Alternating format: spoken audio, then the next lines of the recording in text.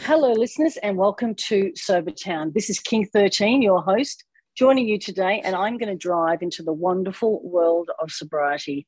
And today, people, I have a guest that I came across recently in a different community. He belongs in the Luckiest Club community, of which I have been sitting in on meetings. And I just happened to overhear this gentleman had 37 years of sobriety. And of course, my ears pinged up, and I wanted to know obviously a lot more about that. So I just want to welcome today my guest, David. David, how are you today? It's Good, Deb. amazing. Good. Thanks for having me. Glad to be here. Yeah, look, I am glad you're here too. So why don't you just kick us off and tell us exactly how you even got to 37 years? It's amazing. And start wherever you like. Okay. Well, I'm going to talk about the last night I drank and then back it up 20 years to the first night I drank and try and fill in the blanks in between to show how successful my drinking was. But the last night I drank, it was actually almost 38 years ago. It was the end of June. It was a nice summer night. I went down to the bar where I did most of my drinking. I did most of my drinking in bar rooms, and I really wanted to get down there and have a few drinks and get feeling good. And I just remember being in the bar and drinking, and next thing I knew was first I came out of a blackout, and I was up on a highway not too far from where the bar was. I'd been in a two-car accident. I hit another moving vehicle from behind. Um, Both cars were totaled by the grace of God, if you want to say that. The other two people weren't injured. I had a broken collarbone, had some other chest injuries. I was so drunk, I don't remember much of what happened. Next thing I remember is waking up in the hospital with a doctor and a police officer standing over my hospital bed. And the doctor was just kind of checking to see how I was. The cop was a guy that I knew from around town. I played in a basketball league against him, but I certainly didn't know him well. We weren't friends, but he was in the police station the night when they arrested me, which I don't even remember at all. And he came down the next morning to the hospital just to check and see how I was doing. So anyway, I laid there in that hospital bed, and I knew something had to change. I didn't know what, but I knew something had to change. I didn't know it was going to involve not drinking because I'd been in accidents before. I was going to lose my license again. I knew that. So there was a lot on the table for me. Later on that day, my father came to see me in the hospital, and I had IVs plugged into me and stuff. They had monitors on my chest. Like I said, I had a broken collarbone. I had other chest injuries. And my father pointed to all this stuff that was plugged into me and said, "Does this tell you something about yourself?" And I said, "Yeah, I need help." And that's the first time I can remember telling anyone I needed help in a long time. So I got out of the hospital and I went to see my lawyer to find out what was going to happen in court. I was in the hospital for 5 days. I was in ICU, and then I got out of the hospital. So I went to see my lawyer. He had defended me before on previous DUIs, but it was strictly a lawyer-client relationship. It wasn't like we were close or good friends, because we weren't. And I went into his office, and I immediately started to make up a lame excuse about what had happened that night. And he cut me right off, and he said, "You have to stop drinking." And I said, "Do you have any suggestions?" And he said, "Try AA." He hooked me up with a friend of his who at that time was sober like 10, 12 years. I can't remember. A guy who had long-term sobriety, complete stranger. Mm-hmm. This guy started bringing me around to AA meetings. And even the first meeting we went to was in the basement of a Catholic church. I could identify with some of the things I heard. The drinking that people did, their war stories, the trouble they got themselves into, some of the feelings they had. And but I wasn't ready to call myself an alcoholic. And this guy brought me to meetings just about every night. all over the general area where I live. It's the North Shore of Boston. And I'd hear people tell their stories and talk about their drinking. And I wasn't ready to call myself an alcoholic. I couldn't deal myself in. And finally, somewhere in the second month of sobriety, I went to a meeting and I heard a guy say, if you can no longer take a drink in safety, you're an alcoholic. And that hit home with me. I could identify with that because it had been a long time since I've been able to take a drink in safety. And then, David, at this point, let me just ask you, how old were you when, with what you're talking to me? I was 36 when I. Right. Okay. Thank you. Okay. Sorry. Go on. Yep. And then people in the 12-step meetings would say, keep coming here. You'll hear your story. And I didn't believe that for a second. I was skeptical. Shortly thereafter, I heard my story. And when those two things happened, that's when I started to call myself an alcoholic. I started to deal into the program. And after about 2 months, the obsession to drink was lifted. And I used to hear people in meetings say, pray to something, pray to your higher power, pray to something outside yourself to have that obsession lifted. I never did that, but it was lifted anyway. And I credit that to AA and the people in it. And, you know, I was sober now about 2 months. I had to move because I was going to lose my license. I moved to a town that I had never lived in before. I started going to meetings in that town, and a couple of other surrounding towns, and I didn't know anybody in AA. And for the first, I'd say 2.5 years, I was sober. All I did was not drink and go to meetings 9 times a week, every day, twice a day on weekends. And I'd sit in meetings and see the 12 steps on the wall, and I'd read them. And those were great ideas for everybody else. They weren't good ideas for me. If you've ever read them, Searching and Fearless Moral Inventory, Prayer and Meditation, when you're wrong, promptly admit it. And, you know, I wasn't interested in any of those things. And I was sober about 2.5 years. And there was a guy who had a men's step meeting at his house. And he used to talk about how much it helped him. It helped other guys. So he blindsided me one night after a meeting and said, do you want to go to the meeting? So I went to the meeting and made me take a look at myself, showed me there was more wrong with me than just an alcohol problem. And I left this out, but I want to go back to the first night I drank. I was 16 years old. It was at the end of my junior year in high school. Guys that I knew that I hung around with, went to school with, drank before I did. And they used to talk about how good alcohol made them feel.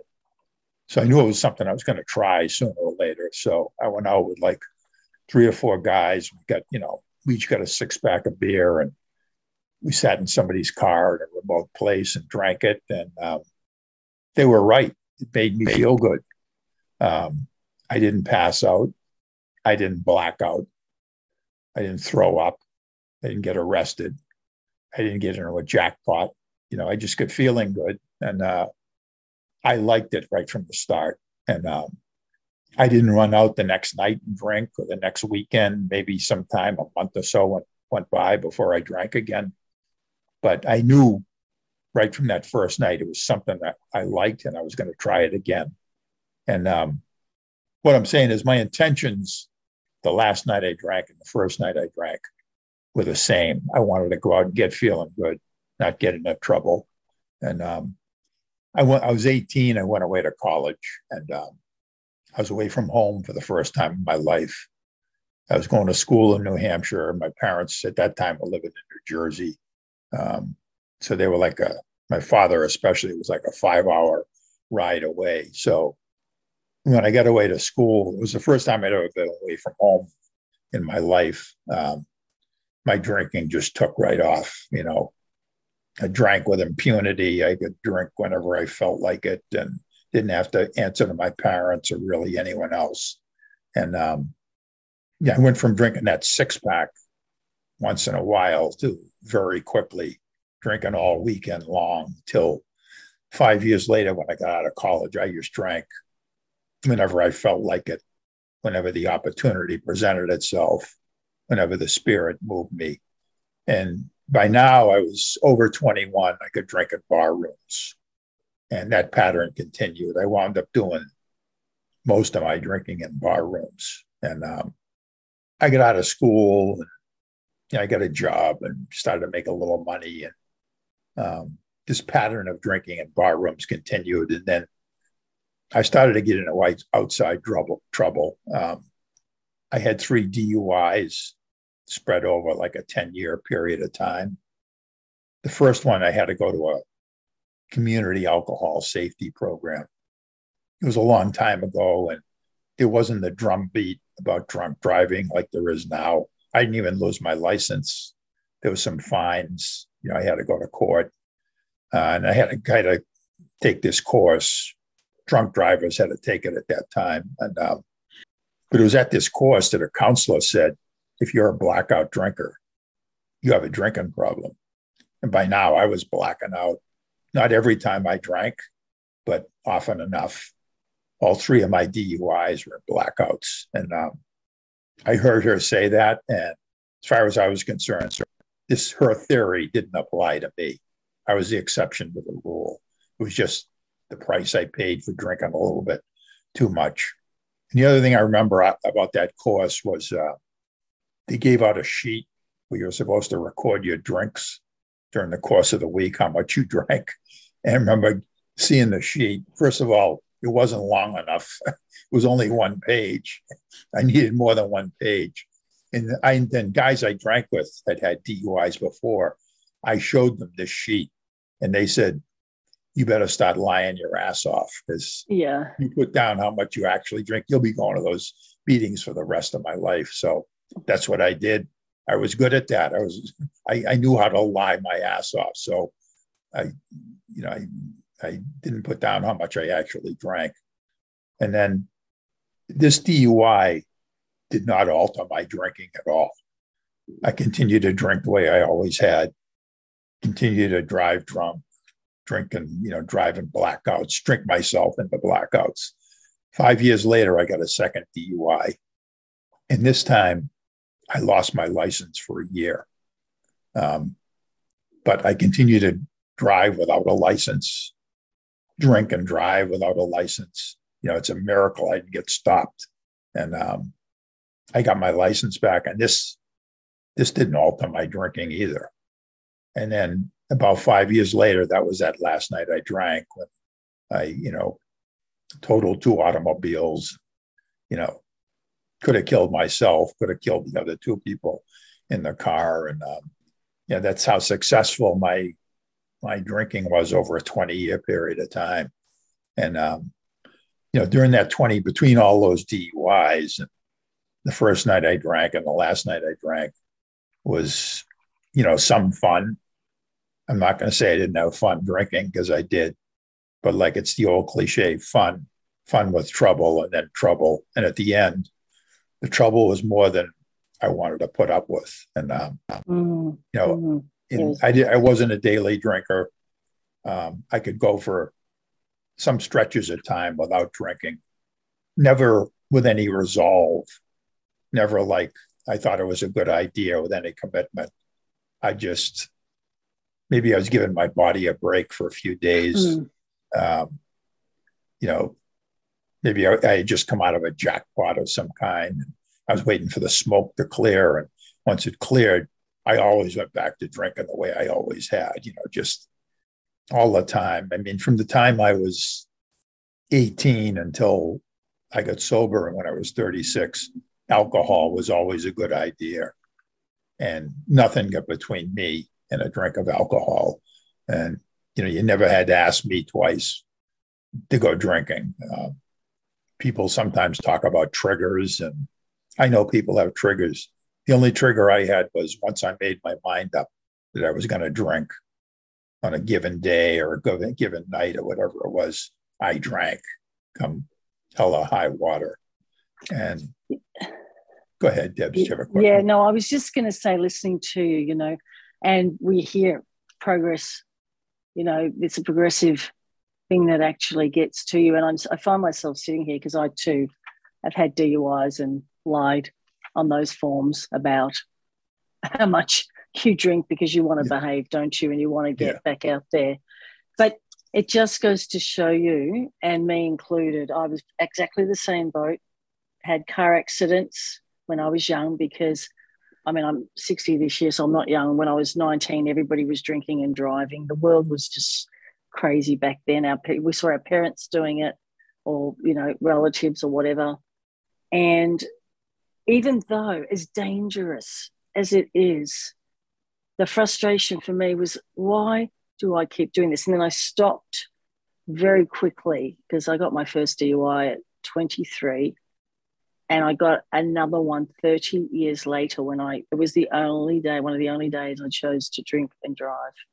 And I had not been drinking all day. And the mistake I made was I got sucked in late. And this is where it even got me that day that I was behaving. And then later on that day, I decided to, and of course the alcohol was fresh in my system, realized I had to get home and feed the dog, and got into an accident and was lucky that this particular woman wasn't hurt, but my car was written off too.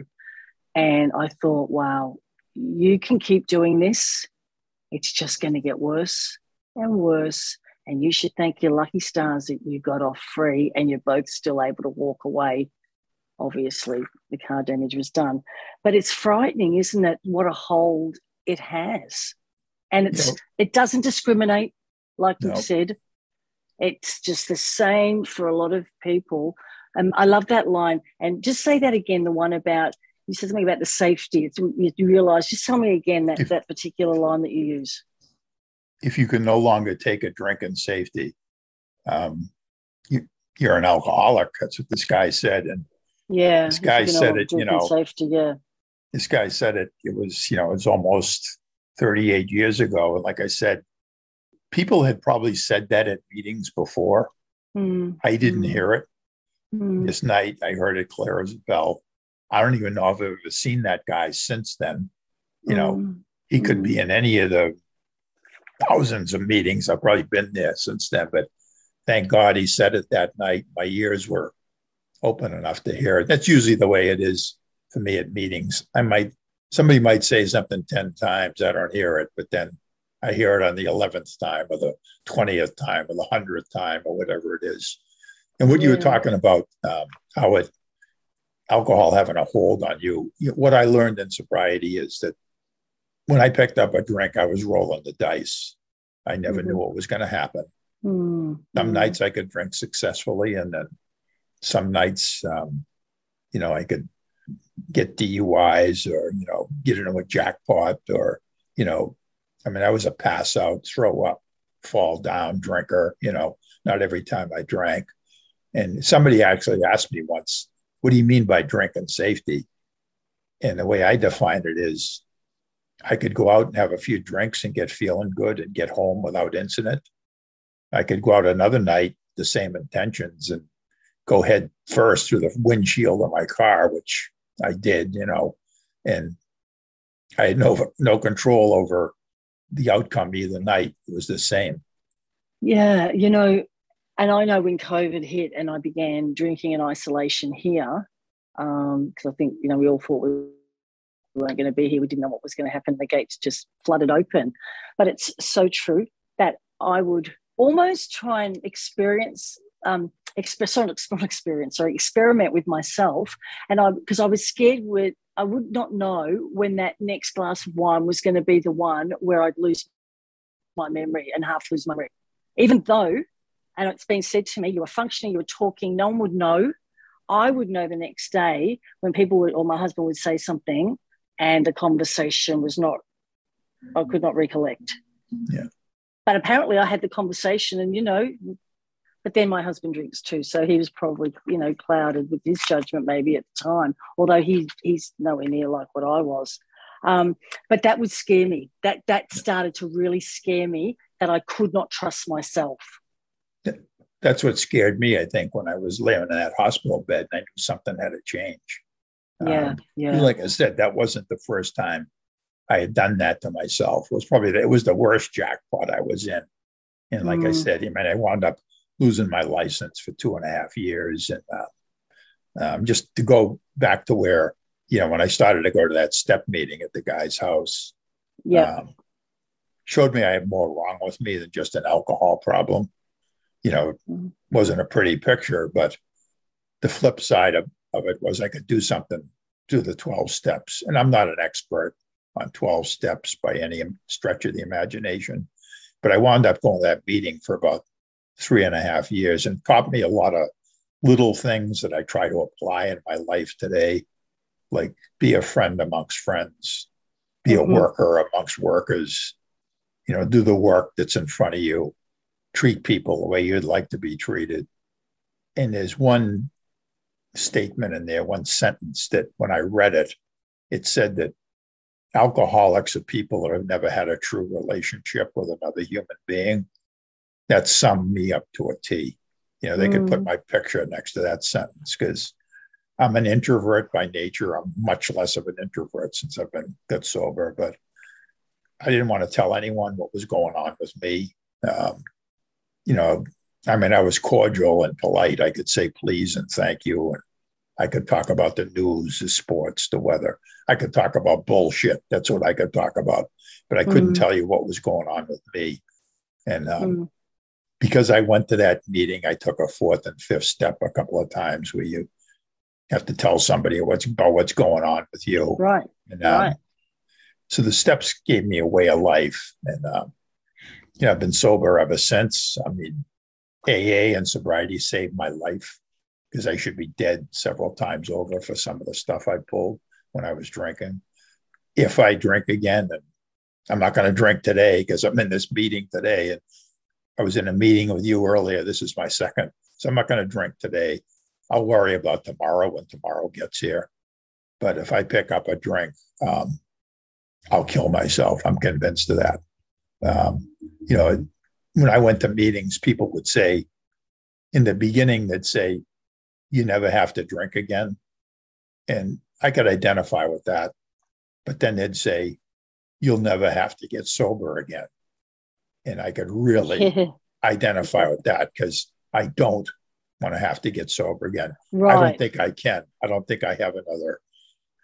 I can probably drink again, but I don't think I have another recovery in me. So I don't want to go down that road. I'm not going down there today. And, I could go on and on about a lot of stuff. We hear a lot about the healthy fear of not going, and that's what I do. If ever I hear the voice, and it is the addict voice, I call it the devil because I've actually named it, and I have a lot of tools that I use, but I always go back and think about the day before I gave up and where I was at, and it hit me at a crazy time because today I am 500 days sober, and I'm thrilled because Congrats. I never thought. Thank you. At 6:11 p.m. tonight. And I really didn't think. I used to come into these meetings, and we both know, Professor Chef Rick. And, he was the first person that I went to a Zoom meeting with in the I Am Sober community, which I belong to, which is just a free app that you download, And I thought, wow, these people are really nice because I had been to AA meetings in different countries and, they were at that time pretty male dominated and it was pretty uncomfortable. So in some sort of retrospect, having COVID and having now plenty of meetings online has been, I think a lot more people have taken, the jump to say, well, this has got a little out of hand now and I really need to look at myself. And like you said, people can talk to you and tell you, but you have to do it on your own. And sometimes it is just that one thing that clicks, out of everything I hear. And I write down little things, and that's why I love little sayings that really mean a lot. Professor Rick sort of said, about the serenity prayer, and I still have it on my mirror. I love it. And when I actually applied that to my life, it lifted so many things because I can't control a lot of what I was unnecessarily worrying about. And I still do an AA meeting in Australia now, and I really enjoy it. And I do a lot of different things just custom designing my own program because I believe we can always learn. So did you ever go to any, apart from the AA, did you ever do any other type of meetings, or you've stuck with them? And do you sponsor people, or because if you've been going for so long, you're pretty well known, I would think. Well, actually, when I first got sober, there were meetings outside the AA platform. That step meeting in the guy's house wasn't in the AA meeting list book. And then there was another meeting, they called it alcohol awareness. There was a treatment center right in the town where I lived. And it was geared toward the people, the patients that were in the treatment center. It was one of those 28-day programs. Yeah. But what it was geared toward was their families, their spouses, their siblings, even their kids. And it used to meet. Al-Anon, yeah. It is. It was very much like Al-Anon, but it was. Yeah. It was all some Al-Anon people, a lot of AA people, but there were people in AA used to say, "Well, that's not AA." And even back then, my reaction was, "You know what? If it helps me stay sober, I don't care whether it's outside the AA platform or not." Because really, I mean, I say this sincerely. I mean, I've been sober long enough. There are people I don't like, probably people who don't like me, but anyone who walks through the doors of a sobriety community, a sobriety platform meeting, I hope they stay sober, because I know what this disease did to me. And I hope it doesn't do it. It doesn't, what it did to me, I hope it doesn't do that to them. There's recovery, there's hope, there's life here. I mean, I refer to myself as a recovered alcoholic. That's another hot button issue. Like I've heard people say, yes. Yeah, some people say, I won't be recovered until they bury me. So, well, I don't want to wait that long. What I've recovered from is the hopeless state I was in when I first got sober. Things aren't hopeless. I'm not helpless. And, I mean, I could tell more of my story. My parents weren't alcoholics. I didn't see a lot of drinking growing up. Right. And I'm the oldest of four. And, I was the trailblazer in my family as far as alcohol is concerned. I mean, I've got a brother I say he's out in the wind. I haven't talked to him in I'm guessing 10 years, but, he's an alcoholic. He's a drug addict. He put himself away in a treatment center a while ago, and he called me up and said he wanted to go to meetings when he got out. I said, "Call me when you get out. We'll go to meetings." And I'm still waiting for the call. I bet it's been 25 years, and I don't know where he lives or where he is. And if he was sober, I'd probably know about it. So I'm assuming he's still out there, doing drugs and drinking. And I mean, that has nothing to do with me. And my wife grew up in an alcoholic home. Her father was an alcoholic, and she's told me the horror stories. And, I've got a daughter that's 32 years old, and my wife and daughter have never seen me pick up a drink. I met my wife in sobriety. Yeah, right. Yeah. Oh, okay. Beautiful. Yeah. I was going to say, did you meet her in a meeting? Yeah. Yeah. And, we get married, and our daughter came along. She's 32 years old, and she knows why I go to meetings. I mean, when she was young, I used to bring meetings with her just for babysitting purposes. So yeah, she doesn't know all the gory details, but she knows enough of them. She knows why I don't drink. My wife doesn't drink. And so, we don't keep alcohol in the house or anything like that. And I mean, it wasn't that long ago. My wife said, "If you ever drink again, you're not living here anymore. Keep going, find another place to live," because she saw what it did to her father. And actually, her father, he's been dead about 25 years. He actually got sober in AA before he passed away. And I never met him when he was still drinking. I met him after he got sober. So, he stopped drinking. Family had an intervention with him. So, and like you were talking about, all the different Zoom meetings and things that are outside the AA platform. The sobriety landscape has changed so much since I got sober. I mean, pretty much it was just AA. That's all I knew about. But now there's podcasts and, different communities you can join, and people write books, and, they give lectures, and, if you're in doubt or you're wondering, just, Google Zoom or recovery, you'll see meetings coming up from all over the place. You can go to them from all over the world too. And, I used to travel for work. So I've been to meetings, AA meetings in other parts of the country and in other foreign countries too. And really the message is the same. Don't drink and come me. Someone told me, who was it? It might have actually been Rick that told me, I think they have actually at an airport, I think you can call someone to actually get to a meeting within an airport, which is, because, airports used to be a great one for me. I could never get on a plane without, sitting in the bar before, because I fly to Australia and so forth. Yeah. Do you find with the voice, do you still get the voice? Because with me, when I get stressed, the voice wants to creep in and say, go on, I don't get it a lot because I have a lot of tools. I've only think I've had like two times when I've sort of fought and said, all right, let's face this, because I wanted to test how strong I was. Not recommended people who are listening, unless you're pretty confident that, you've got to be prepared to win or lose. But I felt pretty good about what I was going to do. I just wanted to see how far I would go, because the mind is still, and I tried to rewire my brain to everything I thought is now the opposite of what I used to think. And I pause now and I ask myself, like you said, why? And I know it's not going to get better tomorrow. Whilst we can't predict tomorrow, and we do live for today, because we've agreed, whether you're at day one or, 38 years, we're all just a sip away.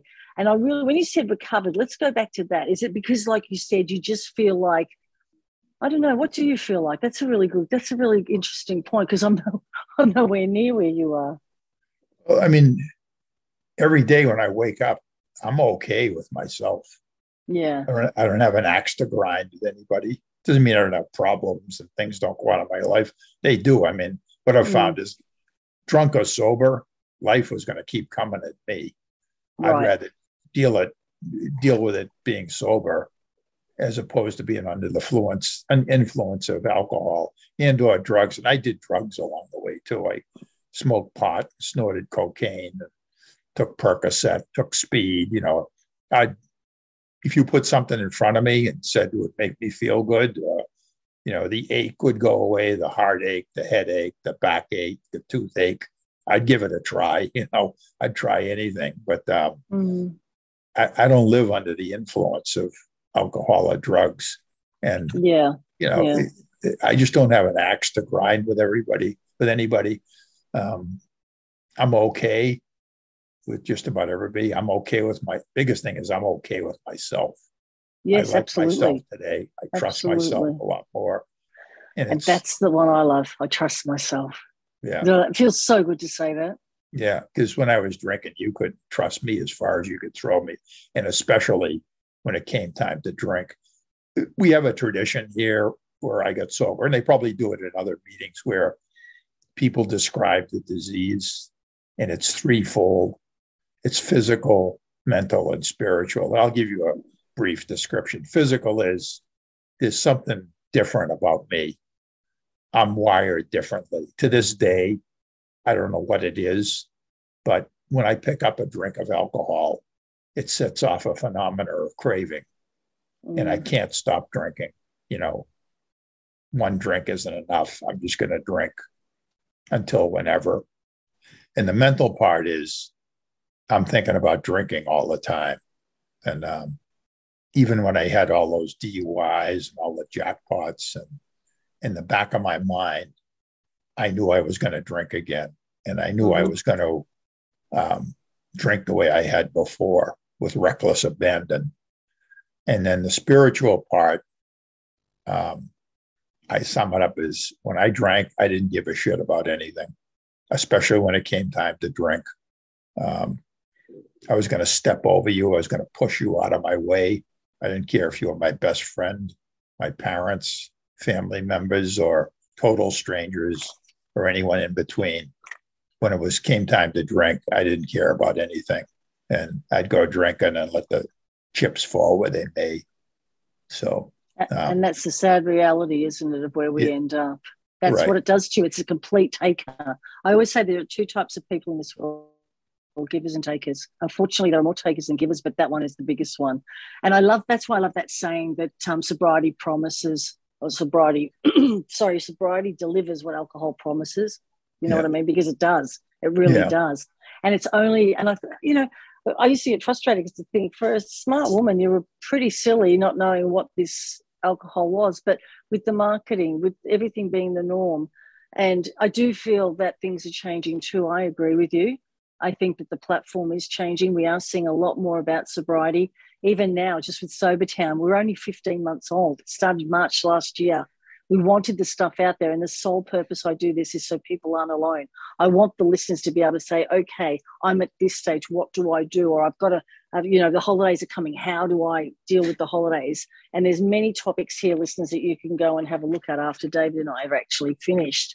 Now, just interestingly, your daughter, does she actually drink, or is she seeing mum and dad not do it? So no, she drinks, and I think I'm a pretty decent judge of it. I don't think she has a drinking problem. Yeah. She doesn't drink all the time.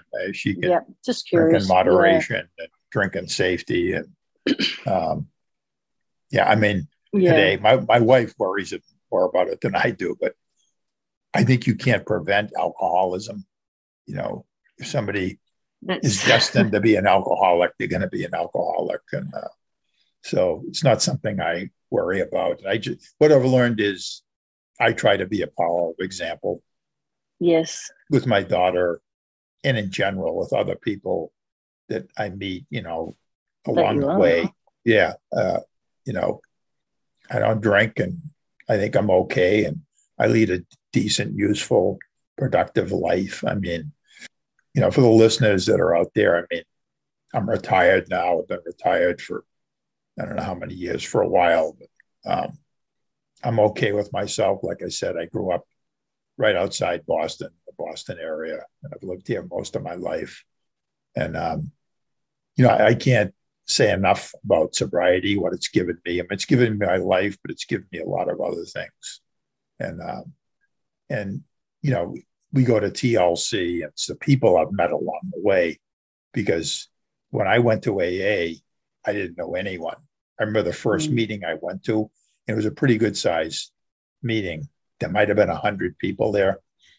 I was convinced when I went into that meeting, in that church basement, I'd see somebody I knew, and I didn't see anyone I knew.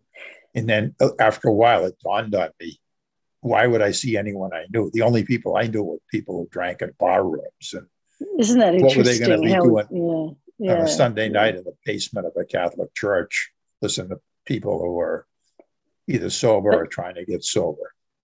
And the interesting point there is the shame that we feel is attached to it at that given time, walking through those doors and fearing we might see somebody we know. It takes a lot of courage to get through those doors. But when you do, and when you do take the step, listeners, and you say, this is what I'm going to do, and we begin to work our sobriety, things do change. And I find I'm quite obsessed with it. When I started, I used to say every day, and I still do, alcohol is irrelevant to me. That's my mantra. So this is what I'm saying. I just say it. So now I look at alcohol and it's irrelevant to me. I have actually, people, places, things, I've disconnected somewhat. And it does not mean that I don't feel as far ahead as the numbers say, because it's not that long. And I drank for a long period of time too, but I was more of a sort of go home after work sort of girl. I was in sales like you, and then drink after work with the people or whatever. But I'd always go to bed early. I didn't used to drink till blackout. I used to say, well, I've had enough. I'm going to feel crook, and I would go. But I would drink every single day. So whatever way it goes like this. There's lines going everywhere in our brain. And you're right. How are we wired? Why do we have this? You can't prevent it, which I think is a spot on point. Yeah. That's a brilliant point you made. And you can't stop anybody. I used to say to my husband, why didn't you say anything? And he said, I couldn't stop you. And you know what? He was absolutely right. He said, you would have just told me where to because at that time alcohol was more important, like you said. Yeah. And you look back and you think, but once you accept that you can't change yesterday, and you do the work, and you're right, that you accept David as you are today. You know you're a good person, you're doing good things, and this is life now. And I want the listeners to know that they can have a life and manage sobriety. And I'm trying my hardest to manage sobriety at the moment. And I don't find it difficult, and I don't think about alcohol on a daily basis unless I get stressed.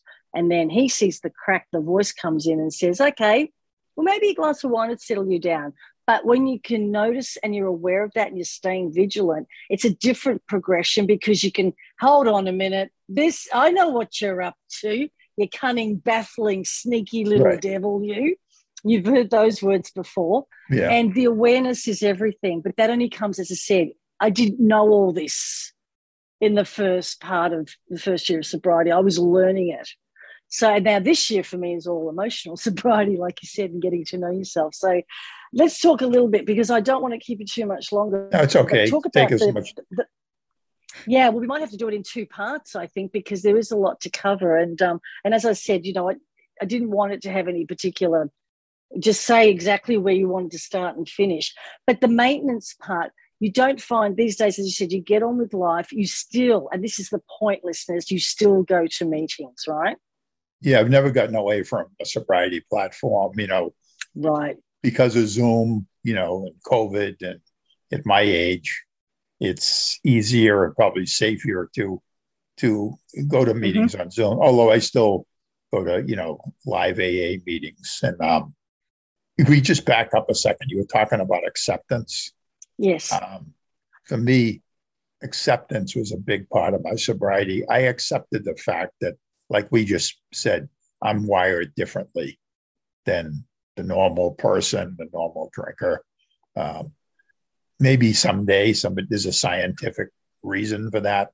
I don't know. Maybe somebody can sit me down and explain it to me. But I accepted a long time ago that the fact that I'm an alcoholic, that I can't take a drink in safety, and other people can. Other people can drink in safety. And more power to them. I'm not envious of them.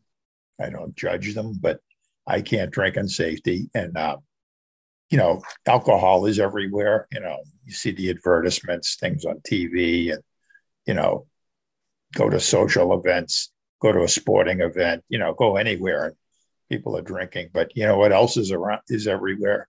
Sobriety. Right. Like we've just talked about different platforms. Turn on your computer, Google recovery or AA meetings or whatever if you don't like AA, try, there's Smart Recovery and Dharma Recovery. Yeah, try the Luckiest Club. There's probably something out there that'll fit you, because I've gone to different meetings occasionally. I do them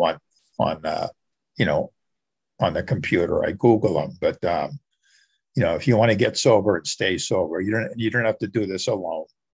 It's not a solo sport. There's help out there. And like I said, it's been the people I've met, the people I met in AA. And I'm not a joiner. I'm not somebody who right away signs up for things. But my best friends in life, the vast majority of them are people I've met in recovery. Doesn't mean I don't have friends outside the recovery world. But even when I went into TLC, somebody pointed me in the direction of it. And again, I was a skeptical person anyway by nature. And it took a little while to get used to the format. It was different than AA, but I get used to it. And I knew Laura McCowan, who founded TLC. I knew her before any of this started. Didn't know her well, but I knew her. And when TLC started, she was hosting most of the meetings. But I went, and our local TLC group here in Massachusetts, we have in-person meetings, and I've made friends through that. We just had a big meetup I think it was 2 weeks ago in Boston, and about 100 people showed up. A lot of Massachusetts people. That people came from Ireland, and they came from Canada. They came from different parts of the U.S. And that's been the biggest fringe benefit for me, especially of TLC, is the people I've met. And you realize people aren't alone. We're not alone. Mm-hmm. We have that, they talk about in AA, that transmission line of one alcoholic to another, and so I mean, I could go on and Yeah. on. No, you're right. And that's exactly how I felt on day one alone. I didn't know where to turn. I didn't know what to do. And I just basically, I didn't even find the I Am Sober app for 3 months. But that's what we have done as well. We have introduced more Zooms online for ladies, for the guys. You came to the new Sobertown one on Sunday, which is a new Facebook one from here. So, yeah, we're trying to provide those connections. So you would agree that the connection is the opposite of addiction. We must stay connected. We have to have somebody to support us. And I believe that we can't do this alone, as strong as we are. And we can be frustrated, we can be cynical. And I hear so many people who have longevity in sobriety that go to AA, come in resistant and have embraced it, and they are still sober today. So again, whatever works for you, whatever you relate to. And I really like Bill's book. Bill said in the book, this is a guide, do you know what I mean? But over the years, it's obviously developed strongly because women weren't, I don't think, attending meetings back in the day, and I could be wrong, but and another woman, Stephanie Covington, has written a book called A Woman's Way Through the 12 Steps. And she's written it basically from a woman's perspective. So things are changing, and whatever we can relate to, not everybody's going to relate to everything. But I just want to thank you today. And I don't know if you just want to give some, just before we close up, but just some tips on maintaining sobriety. Like, let's go, some tips for the people at the very start who are just setting out, and some people who are into sobriety and keep going. What would be a couple of things that you tell the listeners? One thing is, and a guy told me this pretty early in sobriety, he said, you have to get a handle on sobriety before anything good is going to happen for you. You have to put down the alcohol and or the drugs. If you did drugs, you got to put those down and keep them down. And then good things will start to happen. And that's what happened for me. Like I said, I've been sober since day one, since my first meeting. I know that's not the case with everyone. So you never slipped at all? No, I didn't. Wow, no. Amazing. You're in that top 1%. Maybe I probably am, because the statistics, when I got sober, they said 50% of the people who come to AA will go back out and drink again. And then from that group, another 50% will get back to AA and stay sober. So like 75% of people will stay sober. I wondered about this statistic, but I read recently somewhere that that's the case in all recovery groups, that 75% of the people might take a little time, but eventually they get sober and stay sober. So, get a handle on sobriety. The other thing this was a big breakthrough with me, was find somebody to talk to. Yes, absolutely. That's the most important, I think. I've heard other people say it. It's true, and it was for me. You don't need to talk to 10 people. You don't need to talk to 5 people. Try finding one person. Just one. That you can trust, that, you think they walk their talk, tell them what's going on with you. And, what I've found is I get that stuff out of my system. It doesn't own me. And when I'm talking to another sober alcoholic, it's the feedback I get. I mean, I like the people that say, yeah, I did that too. Or, I walked in your shoes before, And the other thing I try to do is not tell people what to do, tell them what I do. Right. It's people that I've found that are telling other people what to do. They're trying to give away something they don't have. So I just tell people what I've done, and they can take it from there. They have another way. If they want to go back to what they were doing, that's okay. I'm going to keep doing what I'm doing. So what I'm doing today, exactly. Being here, speaking to you, Debs, Yeah, look, and I want to thank you for that. And I think that's great advice. I really do. And I know that you have to work it for me especially, I have to work it. I have to stay connected. And I do this full time, and I've become kind of obsessed with sobriety. But there's nothing nicer than watching, and even with the women, you know, we have women's groups that are, and the I am sober Zooms are unofficial. Again, the volunteers got together like what you guys do as well. And it doesn't matter what groups you're in. You can have your own personal group. It doesn't have to belong to any affiliation. If you're out there and you know a couple of people that are maybe getting sober with yourselves, get yourselves a little accountability group. Because I found with the accountability, and you being a salesperson too, you know, we were used to budgets and goals. And so we had a lot of those things going on. And so I'm going to just wrap this up here because I think we've got another meeting coming through. Yeah. So I just wanted to say thank you for your time, and I would most definitely love to have you back again. Sure. And it's been really enlightening, and I can't wait to re-listen to this. And just, I'm very proud of both of us. I'm proud of my 500 days, and congratulations to you too. And thank you for your time.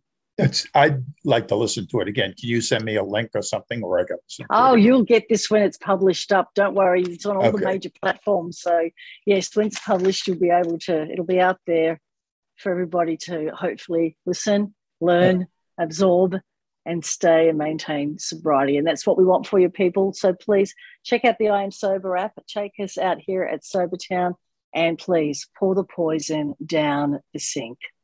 And I will see you next time. Here's King 13 signing off.